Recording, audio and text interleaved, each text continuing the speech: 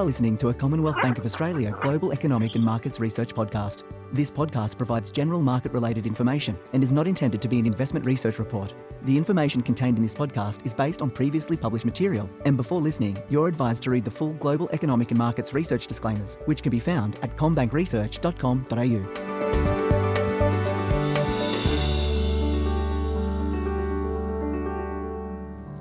Welcome to the Global Economic and Markets Research Podcast. My name is Belinda Allen and I'm a Senior Economist here at CommBank, and today I'm joined by our Chief Economist and Head of Research, Stephen Halmerick. Good to have you on. Thanks, Belinda. Great to be with you again. It is now. Well, it is the third Tuesday of the month, which means we're going to be talking about the CBA Household Spending Intention Series. Now, this is where we combine some of our really insightful internal data with Google Trends data to work out not only what has people been spending on, but what they are intending to be spending on. So, Stephen, how did the data look in June 2021? Well, June 2021 compared to June last year, I continued to have some really big base effects. If you remember back to June last year, we were kind of coming out of the first phase of the lockdown. So June this year, we've actually seen some weakness in home buying, retail, travel, entertainment and motor vehicles compared to June last year. But both health and fitness and education spending intentions up, which was good to see. So definitely those base effects are having such a large impact on a lot of the data that we're watching at the moment. So one of the things that you have started to do is to look at the data compared to 2019 levels, which is certainly what we're doing with our weekly card spending data as well. How did the different categories look in June 2021 compared to June 2019? Yes, that's right. I think comparing June this year to June 2019 makes a lot more sense. You know, a more normal year, if we can use that phrase. So if you look at this year compared to June 2019, the picture is actually quite strong. So home buying, retail, health and fitness, entertainment and motor vehicle purchases all higher in June this year relative to 2019.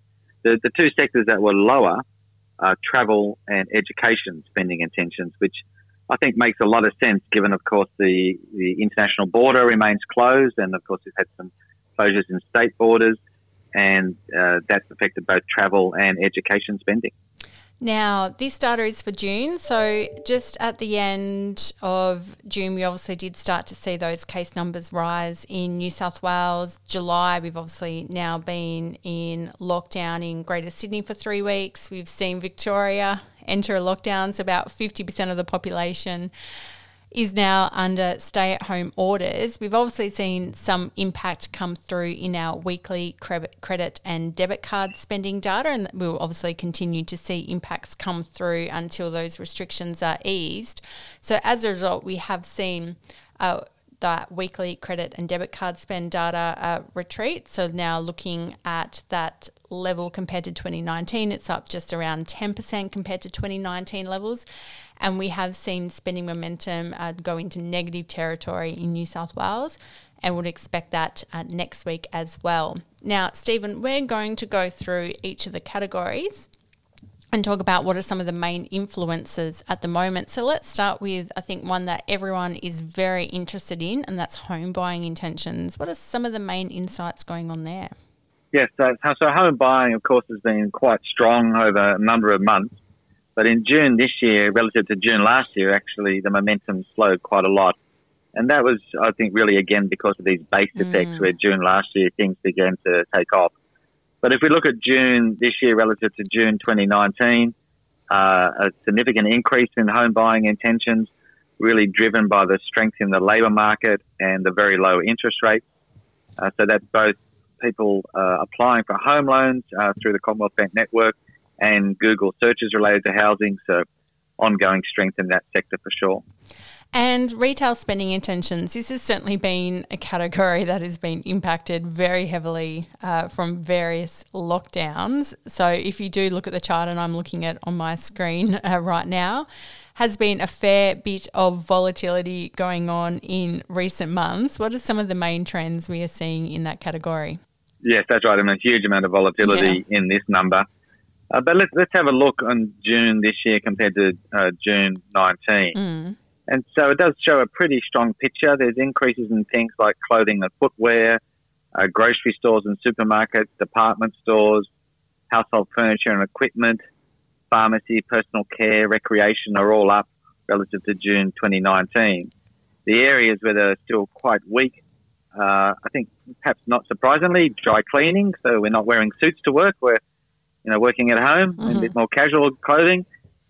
Tailors and souvenir shops and duty-free shops, I would say, for the obvious reasons, are still quite weak compared to June 2019. Yes, the closure of those borders still has a very heavy impact, which is a great segue into our next category, which is travel spending intentions. What is going on there?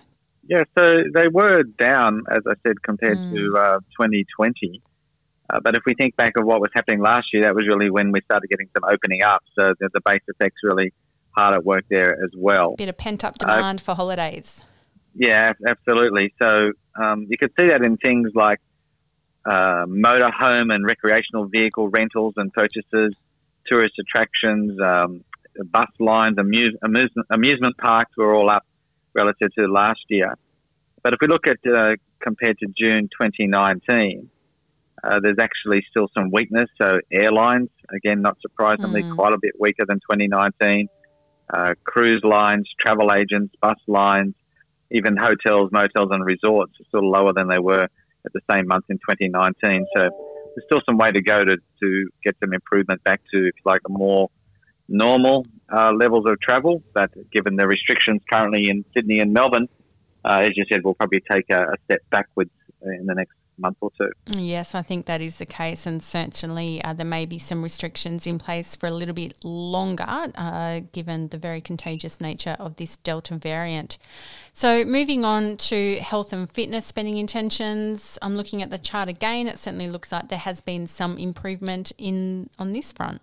Yeah, it's a very strong increase in health and fitness spending intentions, both compared to June last year and June 2019. Although it must be said, some of the increase in spending over the last year is probably not in areas you'd like to see. So a big increase in spending on doctors, hospitals, medical labs, which I think makes a lot of sense, nursing and personal care, things like orthopedic, osteopaths, podiatrists, all up quite strongly over the last year or the last 2 years. But we've also seen in the June number an increase in spending on professional sport and club memberships, so people being able to go back to watch live sport. But again, of course, in the month of July, that's not happening so much, certainly not in New South Wales and Victoria. No, that's the case indeed. And certainly I would expect that the entertainment spending intentions category would be equally as impacted as well. Yeah, so big base effects in the entertainment spending. It's actually quite a bit lower than it was last month. So increases on June 2020 are pretty small, although there was some increase, as I mentioned earlier, on June 2019. So there was some, on that 2-year period, we are seeing increases in things like eating out in restaurants, off-premise alcohol, boat rentals, even things like bowling alleys. And again, it's good to see some strong increases in digital, things like games, movies and music, all up quite strongly, which of course, with people at home more and entertaining more at home, that makes a lot of sense as well.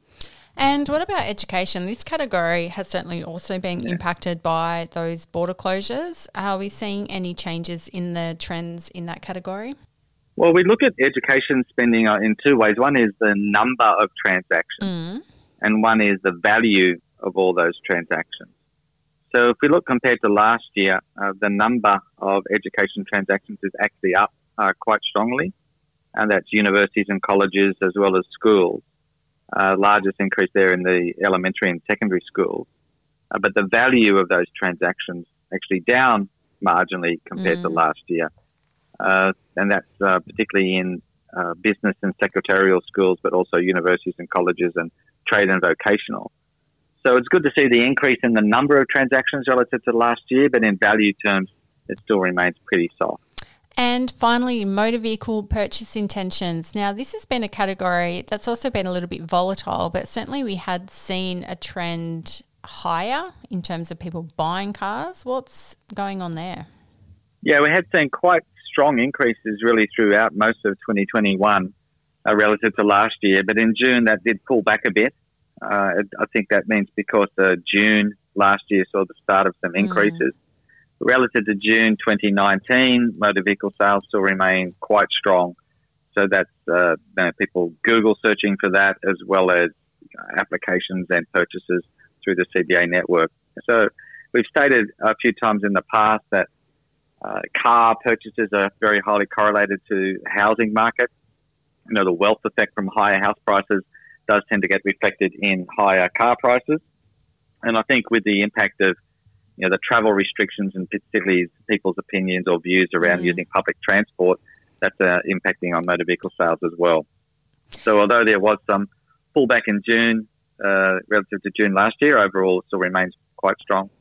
You can certainly, I guess, tell from this data that leading into the most recent lockdowns, the momentum in the Australian economy was very strong. Certainly these lockdowns in Greater Sydney and Victoria will have an impact on the data, which we'll see in the July edition, and we'll just have to keep monitoring this very timely information to give us a really clear idea about not only the size of the impact of the lockdown, but also when restrictions do ease, how quick that pickup is, or we're still going to be waylaid by a certain number of restrictions in the broader Australian economy. Yeah, totally agree with that. So this June data does show the momentum was still strong, some big base effects, but July is going to be particularly interesting because of these extended lockdowns. As you say, I think our weekly credit and debit card spending data is really going to be quite critical in picking up very quickly the impact on spending from the lockdowns, both the negative and also how quickly things do recover once we are out of this difficult lockdown period. Stephen, it's been great to get your insights, albeit over the phone instead of face-to-face, given the restrictions in place. Thanks for joining. My pleasure. Thanks, Linda. Now, you can read Stephen Halmerich's June edition of the Household Spending Intention series on commbankresearch.com.au. That will be published on the 20th of July, 2021. And the data used in the Commonwealth Bank Household Spending Intention series is a combination of the CBA data and publicly available Google Trends data. Any reference to the term CBA data means the proprietary data of the bank. As the statistics take into account only the bank's data, it may not reflect all trends in the market. All customer data used or represented is anonymised and aggregated before analysis and is used and disclosed in accordance with the bank's privacy policy statement.